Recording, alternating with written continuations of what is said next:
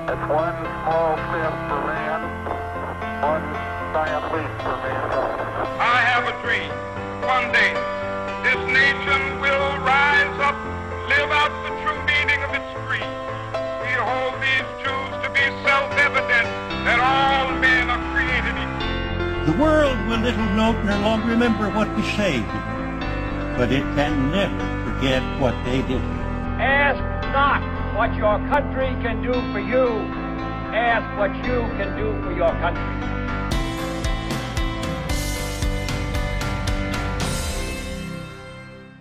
Hello and welcome to Eccentric Earth, the podcast where I, your host Amy Walker, delve into stories from across history with a guest who has no idea what the topic's going to be. Normally, I'm joined by a single guest, but tonight we've got something a little bit special as we have two guests. First up is returning guest Adi Yanghang. Hello. And joining us for the first time is Hannah Simpson. Hi, everybody. Hey, thank you for joining us, Hannah. It's brave of you to come on a show you've not even heard of before. I'm excited. That's pretty much what I do, is things I've never done before. Well, I'm sure you'll be alright. Adi's a good person to team up with. He'll keep you safe. Yes. Amy is known to terrify her guests. Well, I do throw them horrific topics every now and again just to keep them on their toes, so yeah, I can be mean to my guests. I'm pretty sure Chris still has nightmares. Yep. I know I do.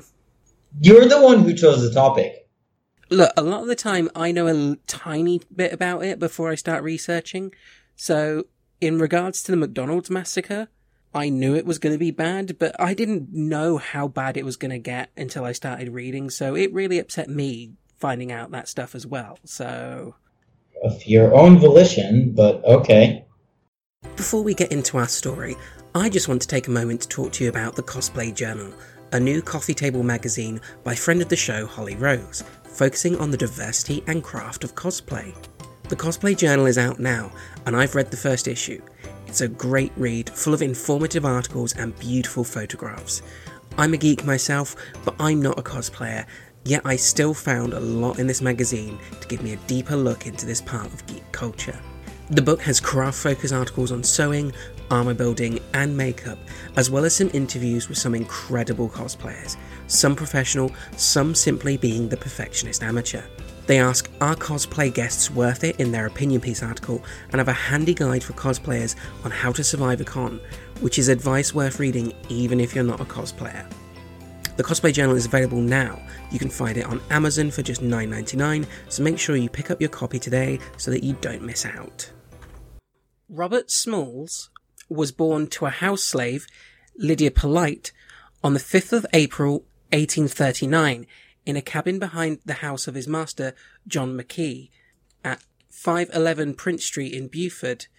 His mother Lydia served in the house but grew up in the fields, where at the age of 9 she was taken from her own family on the Sea Islands. The identity of Robert's father is not officially known, but is believed to be Henry McKee, the son of the plantation's owner. Robert was raised in the McKee house and enjoyed a little more acceptance in the community, and made friends with their children. On several occasions, he ignored the night curfew for blacks and stayed out with his white companions. Robert's mother was worried that her son was growing up with too many wild ideas and didn't fully comprehend what a slave life meant for him or other black people. When he was 10, his mother took him to a slave auction and to watch a public whipping of black slaves. She also arranged for Robert to spend some time working the fields. This event was a turning point for Robert and fundamentally changed his view on slavery. I wonder why. No, there was very different, strata of slaves. There's none of it that's acceptable by any standards, but definitely there were different strata of what privileges and expectations people had. It's very much, at least within the painting and the description that we learn growing up about it, and we go into this a lot in American public schools at least. But don't they try to paint a better picture for you guys of what it actually was? Not really. We don't try to paint any good picture about it whatsoever. We paint it as this happened, and this is how that economy was built. There's not much we can do to change it at this point, but definitely there's no part of it that would appear to be acceptable whatsoever. I mean, white people can offer themselves up as slaves for black people for a few centuries, and then it would kind of even it out. Okay. This is also speaking as a northern. I offer that British and Spaniards do that specifically. Well, speaking as a northern student, so having the bias in New Jersey growing up of, this is when the South rebelled against us, as opposed to this is when we rebelled against them. So I'm sure it's taught differently to a certain extent in the South, but at the same time, yes, it is a tremendous stain of many upon the American experience. Anyway, go on, Robert. Auction, whipping, fun. The result of this lesson led Robert to defiance, and he frequently found himself in the Beaufort jail. Luckily, Henry McGee would bail him out on each occasion. Lydia became worried that her plan to show Robert the horrors of white brutality worked too well, and was afraid that his newfound defiance would land him in serious trouble. As such, she asked Henry to send Robert away. When he was 12, Robert's master sent him to Charleston to hire out as a labourer, with the money paid to his master. At first, he worked in a hotel, and then became a lamplighter on Charleston streets. Robert began to take extra work in order to earn some money of his own, as his main income went back to the McKees. In his teen years, his love of the seas led him to work on Charleston's docks and wharfs. Robert was a dock worker, a rigger, a sailmaker, and eventually worked his way up to become a wheelman, a job that was the same as a ship pilot, though slaves were not allowed that title, and as such were called a wheelman instead. At the age of 17, Robert began a relationship with Hannah Jones, an enslaved hotel maid owned by the Kingman family. As the two of them were owned by different families, they would need to ask their owners' permission to marry. Usually when slaves owned by different families were allowed to marry, they would be unable to live together. Luckily, their owners agreed to allow them to marry, and they moved in together. Wow. Yeah, quite unusual for the time. If two people owned by other people, horrible phrase, married, they just couldn't live together because their owners wouldn't let them leave the properties and so forth. It was really messed up. Well, there was that, or they were arranged into marriages literally for the sake of breeding. This is all characteristic of the antebellum South, particularly in the Carolinas. So far, Robert's been quite lucky with his Everything. owner. The fact that he's been allowed to move away and now marry and live with his wife, he's doing a lot better than a lot of people in his situation. It could also be because he's, I assume from the fact that of your beginning of the story, he's half white. It's a theory. It was going slightly off the story to talk about his life in general. I haven't found anything that confirms he was 100% McKee's son, but everything seems to point that way. There's all the accounts of McKee sort of helping him out more than he would a slave, bailing him out of prison, and Robert was referred to as mulatto a few times in record, which is Half white, half black. Yes. Yeah. Mixed race. Yeah, which, I don't know how accurate those descriptions are. It could just be he's a lighter skinned black person, so they're like, oh, he must be mulatto. Or if it was because his father was white, I haven't been able to confirm any of that, but a lot of scholars do sort of suspect that is the case. Slave owners with their slaves, the stories that carry on through the years of rampant sexual assault. Oh, yeah. Literally imagining you have property and then thinking you can do sexually what you want and having children out of these relations. And keep in mind, there were also homosexual relations as well. There were men abused by male slave owners. There were also female slave owners who abused male slaves. Like, this went in every imaginable direction. So the likelihood... they weren't people to them. They were used as sex toys. They were owned. All of the above. There's no wrong answer to what atrocities were committed. And being in jail was the least of it. You could be lynched on account of these sorts of things. But to be perfectly honest, nobody wanted to lynch their own slave because that's a tremendous loss of the value of a human being. Not as in, like, the life of a human being, but the actual value. Yeah. What they would usually do is sell them to another owner who would put them under stricter guidance. And they would also do plenty of other things. They could brand people. They could whip them, just all kinds of things. But yes, it sounds like this particular person had an incentive to look out for his property. I hate to even disgusting saying these things. I'm just trying to say that all of this is completely plausible and consistent with how I've been taught about it growing up in the country where this was happening. And where the northern states, at least for many, many years, were, definitely not... Like, every state had people who had slaves. It's a common misconception that it was only in the South.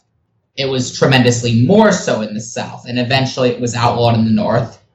But still, there were, tacit approval for many, many reasons, especially because part of getting the Constitution together not much before this, and the Bill of Rights, was that in order to get the South along, they had to agree to that 3/5 clause. And the idea that the population of slaves, although they couldn't vote, actually was included in the amount of representation they got, which is, by today's standards and by any reasonable standard, horrific.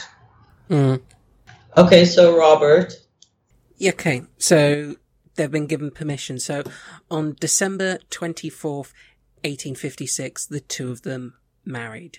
Hannah was 35 and already had 2 teenage daughters. Bear in mind, Robert's 17 at the time. Oh, Robert is only 17 at the time. Yep, and his new wife is 35.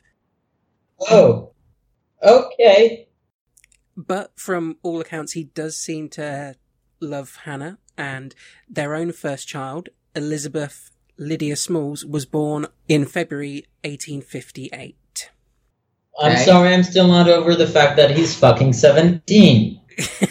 Age was not a thing they thought about in the same way we do. Yeah, you had to get your living in quick back then. Seriously, the life expectancy for a slave was probably about 35, 36. If you were a house slave, maybe 40, maybe 50. What you're saying is absolutely... Yeah, the life expectancy was not very long. They worked these people literally as hard as they could. People are fun. Well aware that there was no guarantee that his family could remain together permanently, especially as under the slave laws, his child was then the property of Hannah's owner, he asked his wife's owner if he could purchase his family. They agreed, but set a price of $800. Fuck. Yeah, and even with his side job, that's going to take Robert quite a few years to get to. Yeah. 3 years later, they also had a son, Robert Jr., but unfortunately he died of smallpox at the age of 2. Ooh. In April 1861, the American Civil War began with the Battle of Fort Sumter in nearby Charleston Harbor. In the fall of 1861, Robert was assigned to steer the Planter, a lightly armed Confederate military transport under the command of Charleston's District Commander, Brigadier General Roswell Ripley. The Planter's duties were to deliver dispatches, troops, and supplies, and to survey waterways and lay mines. This is one of the most fucked up things about the Civil War, is the fact that the Confederates made slaves fight in their armies. And on their side, it's like, that's forcing people to fight to stay slaves. It's insane. And the Revolutionary War was the same way, actually, that both the Continental Army and the British troops on the continent were recruiting the slave population as hard as they could with all kinds of promises for what would happen afterward, Like the assuming fact they that were they on the gained- winning side. Like And- the fact that they would gain their freedom afterwards. Well, yeah, like all kinds of things, assuming that their side won, and obviously only one side won, so we'll never actually know what the British would have offered, to its recruits, but definitely the Americans did not follow through on a lot of it. What a surprise. There were some very decorated people in the Revolutionary War and the Civil War as well. And of course, mind you, they said he got married in 1858. That's right after 1856, you said, or 1858? Married in 56. 56. Okay, so 57 was the Dred Scott decision, which had to do with the idea of a slave who did manage to escape into Northern Territory. Was free. And the Supreme Court, actually upheld that there was a responsibility of the Northern states to return that slave to that slave's owner. Mm. It's one of the worst decisions the Supreme Court ever made, and it was, overturned years later. But there was definitely a consideration about, what would you do? So, of course, earning $800 felt a lot more plausible than fleeing. People are fun. Robert piloted the planter through Charleston Harbor and beyond, and on area riverways and along South Carolina, Georgia, and the Florida coasts. From Charleston Harbor, Robert and the planter's crew could see the line of Federal blockade ships in the outer harbor 7 miles away. Robert appeared content and had the confidence of the planter's crew and owners.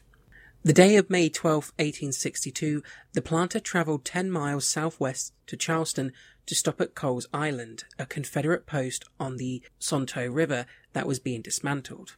There she picked up 4 large guns to transfer to a fort in Charleston Harbor. When they arrived back in Charleston, the crew loaded 200 pounds of ammunition and 20 cords of firewood onto the planter. During this time, Robert's family and the family members of other slaves on board the planter boarded another steamer docked at the North Atlantic Wharf. On the evening of May 12th, the planter was docked as usual at the wharf below General Ripley's headquarters. Here, 3 white officers disembarked to spend the night ashore, leaving Robert and the crew on board. At around 3 a.m., Robert and 7 of the 8 slave crewmen made their escape to the Union blockade ships. Robert put on the captain's uniform and wore a straw hat similar to the captain's. He sailed the planter to North Atlantic Wharf and picked up his wife and children and the families of the other slave crew. He then guided the ship past 5 Confederate harbor forts without suspicion. He gave the correct signals at checkpoints, and from a distance, he appeared to be Captain Relay. Well, shouldn't he have learned the signals? So it makes sense that he gave the correct ones. Yep, and he's dressed up as the captain, and according to reports, he had copied all of his mannerisms and the way he moved on deck. So the guys at the checkpoints would have just looked and went, yeah, that's the captain. Especially in the dark. Yeah. The planter sailed past Fort Sumter at around 4:30 a.m. He headed straight for the Union Navy fleet, flying a white bedsheet as a surrender flag. The planter had been seen by the USS Onward, which was about to fire until a crewman spotted the white flag. Lucky. The Onward's captain, John Frederick Nichols, boarded the planter, and Robert asked for a United States flag to display. He surrendered the planter and her cargo to the United States Navy, saying, "Good morning, sir. I've brought you some of the old United States guns, sir." In addition to her own light guns, the planter carried 4 loose artillery pieces from Coles Island and the 200 pounds of ammunition. Most valuable, however, were the captain's code book containing the Confederate signals and a map of the mines and torpedoes that had been laid in Charleston's harbour. Ooh.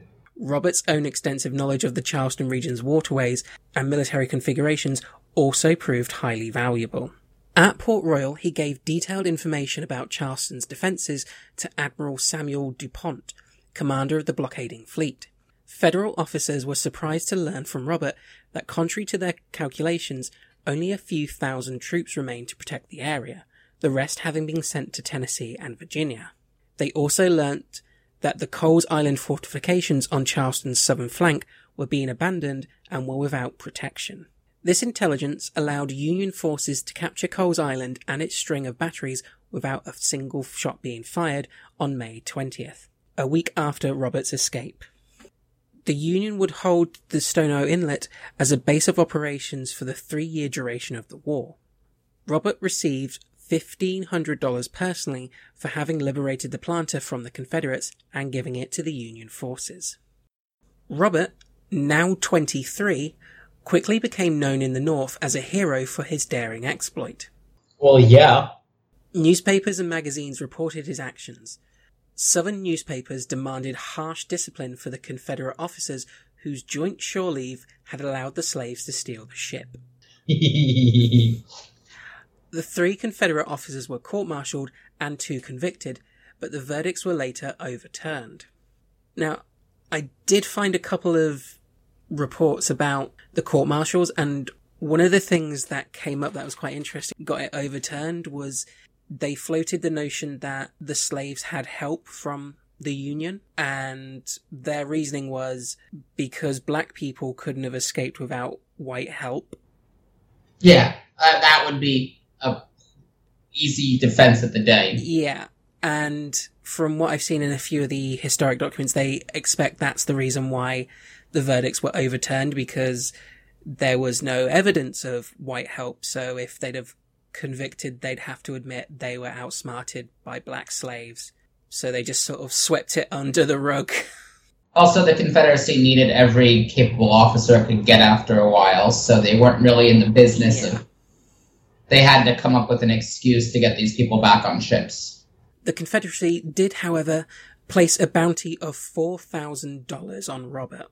Immediately after the capture of the planter, Robert was invited to travel to New York to help raise money for ex-slaves.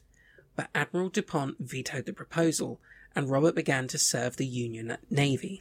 He used his detailed knowledge of mines laid near Charleston to assist them. However, with the encouragement of Major General David Hunter, the Union commander of Port Royal, Robert went to Washington, D.C.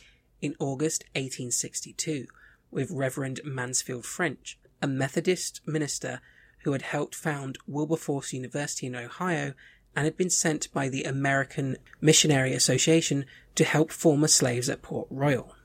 They wanted to travel to Washington to persuade Lincoln and the Secretary of War, Edwin Stanton, to permit black men to fight for the Union. Although Lincoln had previously rescinded orders by Hunter and Generals Fremont and Sherman to mobilize black troops, Stanton soon signed an order permitting up to 5,000 black Americans to enlist in the Union forces at Port Royal.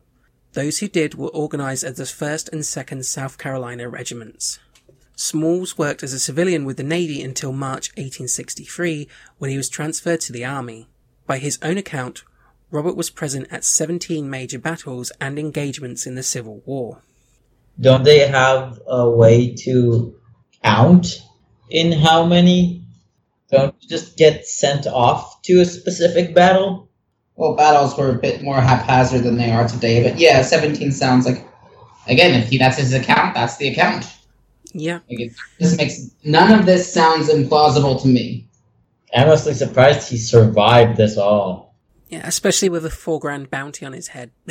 he's doing quite well. Fuck everything. Let's fight.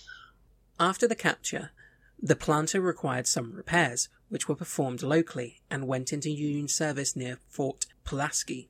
The boat was valued for its shallow drift compared to other boats in the fleet. Well, yeah, because that way it doesn't sweep the torpedoes or the mines. Yep. The draft, the higher the draft, the better. Mm-hmm. Which is why they used it to plant the mines in the first place as well. Yeah, so you don't set your own mines off. I just want an episode where Amy has to read really hard names. No, I'm excited. This is fun to listen to. This is my history.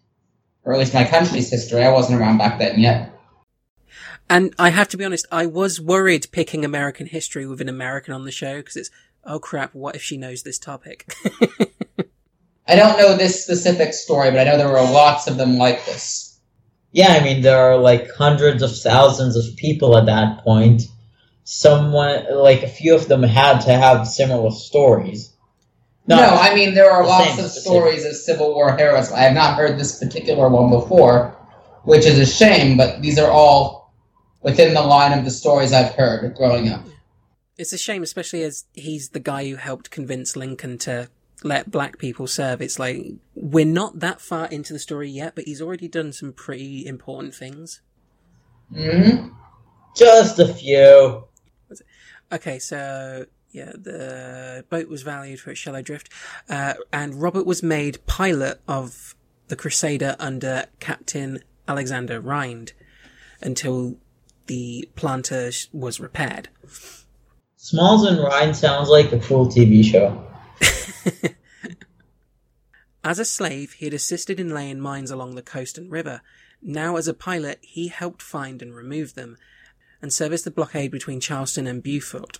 He was also present when the planter was fired upon at several fights at Adams Run on the Dwaho River, and at battles in Roxville, at John's Island, and at the Second Battle of Pocatello. Hannah, why does your country have so many strange names? Because we appropriated lots of cultures. And they stole some from you guys. That is true. Yeah, I can't complain. The British have probably appropriated more. So, yeah, won't point fingers at where names come from. And a lot of these cities were named when it was not yet America, so... yeah, sorry, your fault. Although keep in mind, actually, that a lot of battles in the Civil War, it's the same battle, but it actually has two different names.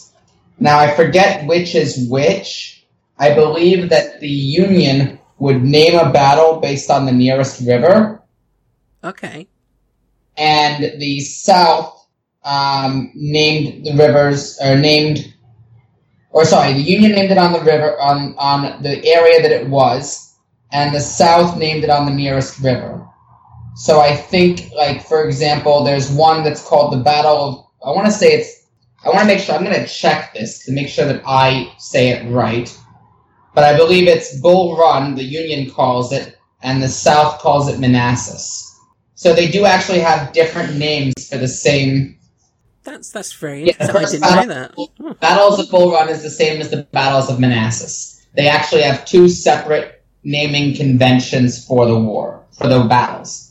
So, just so you know, it's interesting. I'm just trying to remember which convention was which. I want to say that the South used the area and the North used the... But I could be wrong.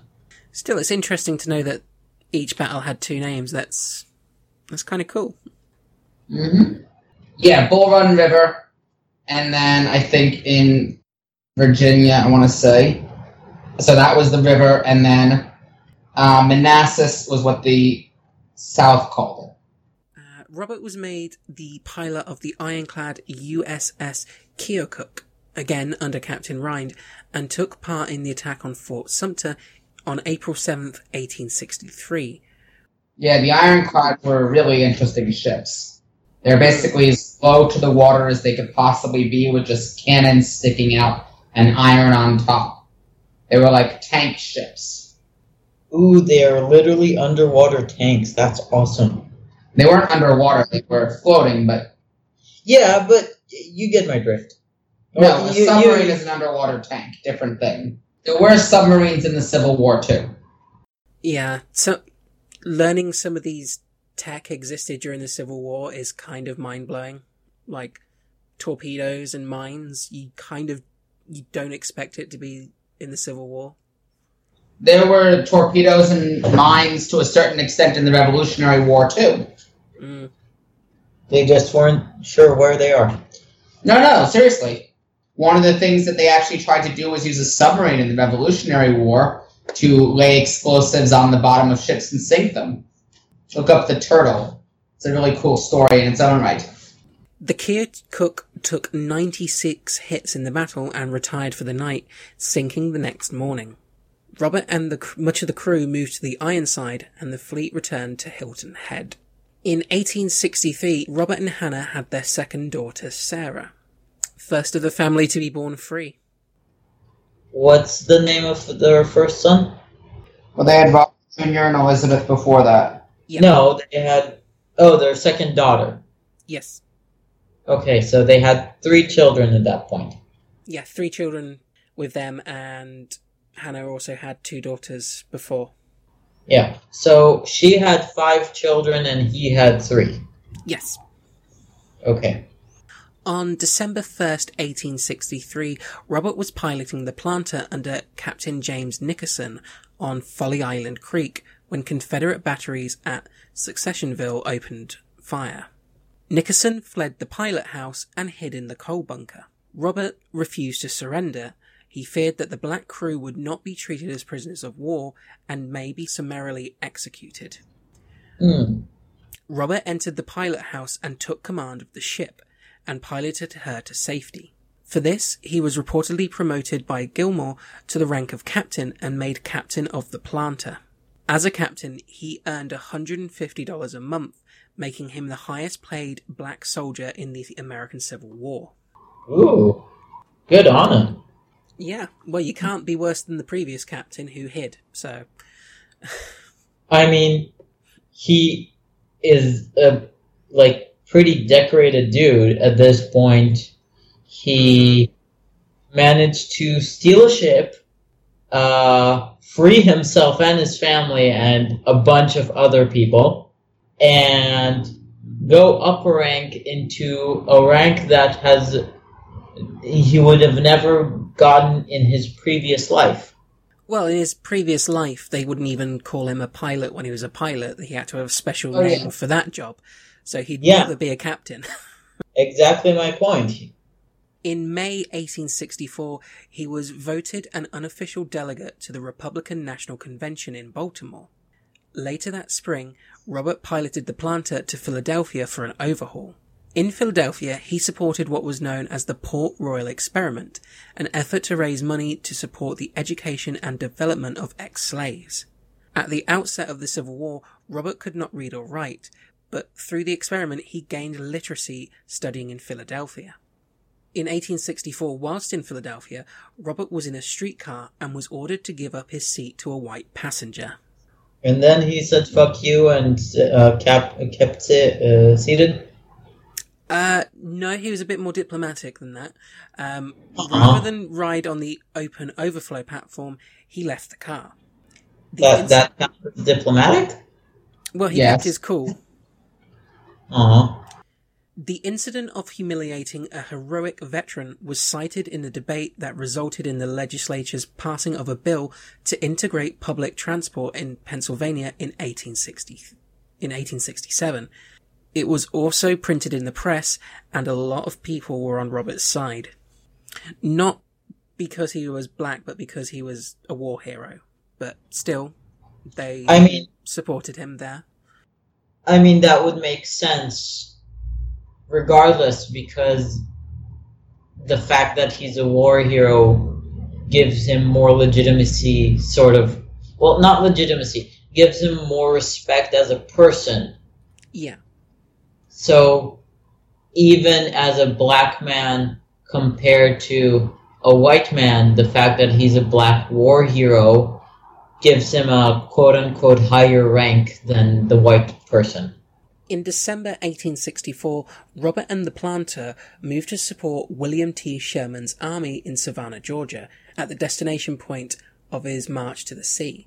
Robert returned with the Planter to Charleston Harbor in April 1865 for the ceremonial raising of the American flag again at Fort Sumter. Robert was discharged from the army on June 11, 1865. Now a civilian, he continued to pilot the Planter, serving a humanitarian mission of taking food and supplies to freedmen who lost their homes and livelihood during the war. On September 30th, the Planter entered the service of the Freedmen's Bureau. That dude sounds awesome. Yeah, and he's about to sound even better because this next section made me fall in love with him a little bit. Immediately following the war, Robert returned to his native Beaufort, where he purchased his former master's house, which the Union tax authorities had seized in 1863 for refusal to pay taxes. Later, the former owner sued him to regain the property, but Robert retained ownership in the court case. The case also became an important precedent in other similar cases. Wait, isn't the master the dude who was nice to him? Yeah, but he still kind of did a badass move of buying his former owner's house that he had lost. It's kind of an awesome move. It is. And to show that he's not an arsehole, though, his mother, Lydia, lived with him for the remainder of her life at the house. He also allowed his former master's wife, the elderly Jane Bond McKee, to move into her former home prior to her death. Despite giving her a home for the last years of her life, Mrs. McKee refused to eat with Robert every single night that she spent in the house. Fine, she can starve. So he gave her a home and put up with her basically disrespecting him to his face. So still, again, awesome guy. In spite of everything, stand-up fellow. During this period, he also purchased a 2-story Beaumont building to use as a school for African American children. In 1866, Robert went into business in Beaufort with Richard Howell Gleaves, a businessman from Philadelphia. They opened a store to serve the needs of freedmen. I don't think this dude is actually real at this point. What, because he's a war hero and also the nicest guy around? Are you sure he's not Canadian?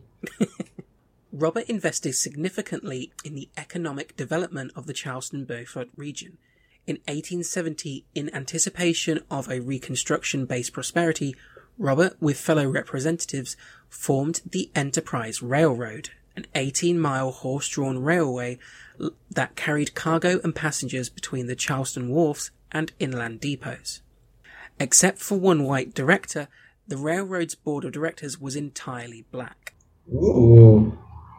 Author Bernard E. Powers described it as the most impressive commercial venture by members of Charleston's black elite. He also owned and helped publish a black-owned newspaper, the Beaufort Southern Standard, which began in 1872.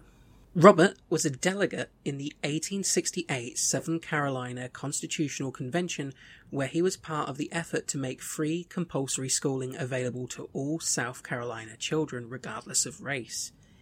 He also served as a delegate for several Republican national conventions and participated in the South Carolina Republican state conventions. In 1868, he was elected to the South Carolina House of Representatives. Holy crap. Wow. And then he woke up and figured it was all a dream. No, this is all real. But how? Because he's amazing. Yeah. That he was very well liked in the area by the black community, obviously, and because he grew up the way he did in the McKee house and because of his time in the military, he was described as very comfortable around white people, where a lot of slaves and former slaves wouldn't have been. So I think he was able to sort of interact with white people in a way that a lot of black people at the time couldn't. And that helped him a lot, especially in his political career, because they kind of started to see him less as, that's a black man, and okay, that's Robert, if you know what I mean. He was able to break through that barrier. They started seeing him as a person and not just, oh, look at this black guy, or slave, or criminal, or whatever. Yeah, he was articulate enough and comfortable enough with white people that he was able to make them see him as a person. And that helped him a great deal after the war. Yeah, sounds like it. As a House representative, he was very effective and introduced the Homestead Act and introduced and worked to pass the Civil Rights Bill.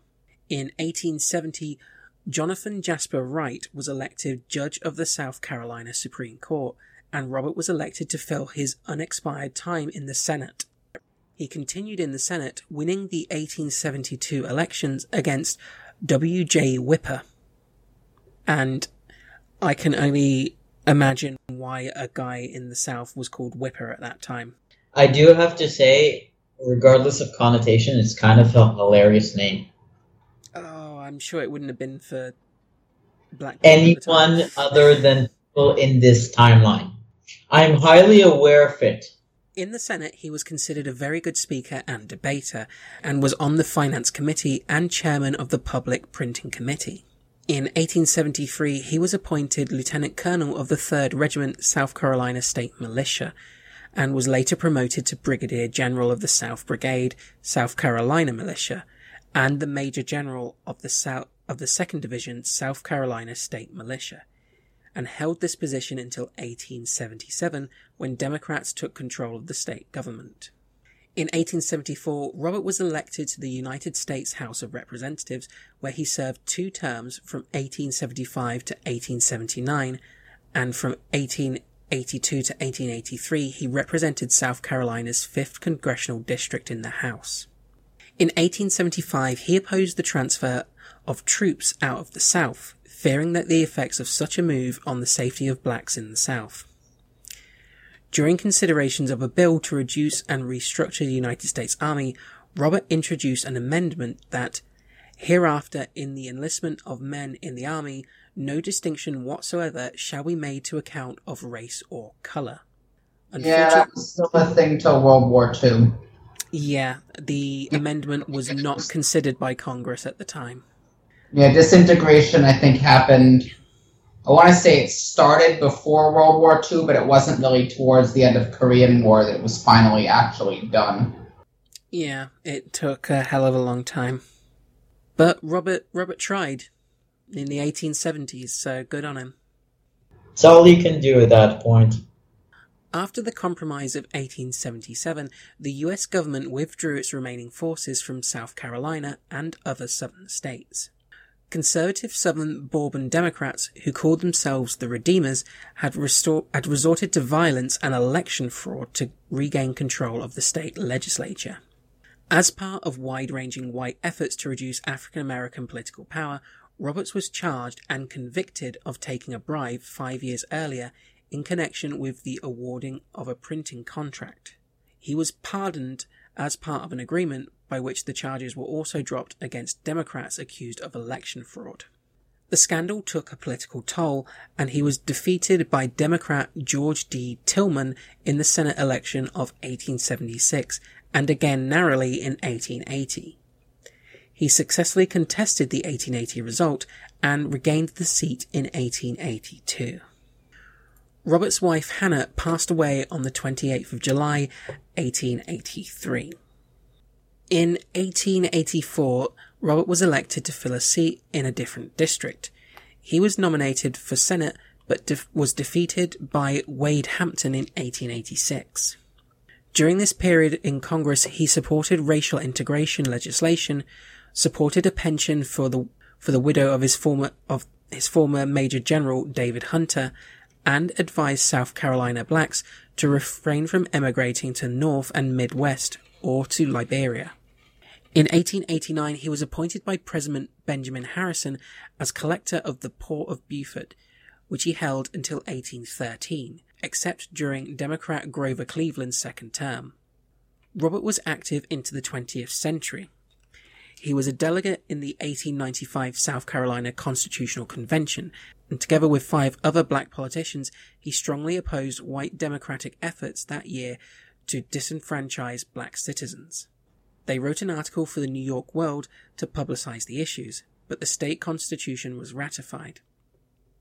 It and similar constitutions across the South for some time passed challenges that reached the US Supreme Court, resulting in the exclusion of African Americans from politics across the South and crippling the Republican Party in the region. In 1890, he married for a second time to schoolteacher Annie Wigg. In the late 1890s, he began to suffer from diabetes. He turned down an offer of colonelcy of a black regiment in the Spanish-American War and to the post of Minister of Liberia. Robert's second son, William Robert Smalls, was born in 1892. Unfortunately, his second wife Annie passed away just 3 years later on November 5th, 1895. Though Robert was not officially involved with politics on the local level, he did nevertheless have some influence. In 1913, in one of his final actions as a community leader, he played an important role in stopping a lynch mob from killing 2 black men who were suspects in the murder of a white woman. He pressured the mayor, saying that the blacks he had sent through the city would burn the town down if the mob was not stopped. The mayor and the sheriff eventually stopped the lynch mob. Robert died of malaria and diabetes in 1915 at the age of 75 in his former master's home in Beaufort that he had owned since the end of the Civil War. 75. He was 75, yeah. Holy fuck. He was buried in his family's plot in the churchyard of the Tabernacle Baptist Church in downtown Beaufort. The monument to Robert in the churchyard is inscribed with the statement he made to the South Carolina legislature in 1895. It reads, "My race needs no special defense, for the past history of them in this country proves them to be the equal of any people anywhere. All they need is an equal chance in the battle of life." Fort Robert Smalls was named in his honor and was built by freed blacks in 1863 on McGuire's Hill on the south side of Pittsburgh during the American Civil War, and survived until the 1940s. You said Fort Robert Smalls was built in the Civil War? Yeah, it was built in the Civil War and survived until the 1940s. But it was not named after him during the Civil War. No, it was named after him later on. Okay. In 2004, the US named a ship for him. It's the USAV Major General Robert Smalls, a Kuroda-class logistics support vessel operated by the US Army. It is the first Army ship to be named after a black American. There is currently a proposal to create a statue of Robert Smalls to be installed in the South Carolina State House in his honor. There you go, that's Robert Smalls. Can we get more people like him? There were, trust me. Yeah, but we hear enough about him. Well, you hadn't heard about this guy. And he is not alone. There are so many stories like this where they're amazing people, they do huge things, they become the first people to do XYZ, and history says, nope, sorry, you're not white, you're not male, you're not straight, you're not cis. We won't tell stories about you. Mm-hmm. That just proves my point. No, very true. You were saying it like I said something completely different. No, I want to hear these stories. I want the queer and the POC and the backs and people who did not physically fight on the forefront, but their creations completely changed the outcome of major wars. Give me the Trojan horses and the Enigma machines. Why don't we hear about these people? I admit, this is not one I've heard before, specifically from my background, but as an American, I've heard other stories like this, and this is entirely yet another example. Every country has stories about the non-heroic assuming heroes. And you can't have heard them all, unfortunately. No one has heard every story. How many stories about amazing Israelis who've done things in the wars here that I've learned about? And I can't even remember all of their names, but I name a few of them, and there's hundreds, and then Holocaust people, and Civil War, Revolutionary War, you go on and on and on. Yes, there's so many of these stories like this of people who have gone above and beyond, and it's great to be able to hear one tonight. Thank you, Amy. No, it's what I try and make this show about, the kind of thing that is interesting, inspiring, or horrifying, but people seem to have forgotten about, and I say this a lot to the point where it feels like I've repeated myself so many times, but you can't forget history. You need to have it. And people like Robert Smalls were fucking amazing. So, yeah, we've got to tell their stories. Very cool. Very well done, Amy. Well, if the listeners enjoyed this, where can they find you guys online if they want to follow you on Twitter or anything like that? Can they do that? Oh, absolutely. You can reach me. My website is hannahsimpson.com. And I actually, a couple months ago, visited the African American Museum in Washington, D.C., the new Smithsonian exhibit, an entire museum. So I have a piece up about that there from a couple months ago, maybe a year by now. And also Twitter in March. I was there in March, yes, but I was there another time before that. That was the second time I was there. I was there once before with you, then I was with you. That was my second time there, Eddie. Twitter is HannSimp. That's HANNSIMP, as in the first four letters of my names. And then Instagram is HSimso. So like H. Simpson without the N. That was taken. Awesome. And Addy, where can people find you online? Well, you can find me bugging Amy on Twitter at @D_Anhang, ANHANG. And on Instagram, the same. Always bugging Amy. Yeah. Good job, I like you. That's the reason I put up with it. If you want to watch me bug Amy, ask her about Eccentric Earth. This was a lot of fun. Thank you, Amy. No, thank you. Thank you really very much for coming on. I hope we can get you on again in the future. And I liked the two guests aspect. This was fun. It was an experiment, and I think it went well. Yeah, just message me anytime, and we'll do one of these. Whatever works for you. Awesome, definitely. It's not like it's airing live, so you have a lot of flexibility. Oh, no one told you. Okay. Well, if the listeners enjoyed this episode, you can find us on Twitter by going to @eccentric_earth. We're on Facebook at facebook.com/eccentric earth, and our Instagram is eccentric earth. If you want to write into us with any feedback, suggestions for topics you'd like us to cover, our email address is eccentricearth@outlook.com. And you can find the show on all major podcast providers and on YouTube. So please make sure you subscribe so that you don't miss an episode. And please leave a review if you can as well, because that does help us find new listeners. Well, it's been an absolute pleasure having you both on, and I'm glad you enjoyed yourselves. Well, thank you for having us. Thank you for having me again. We'll catch everyone next time. Bye. Bye.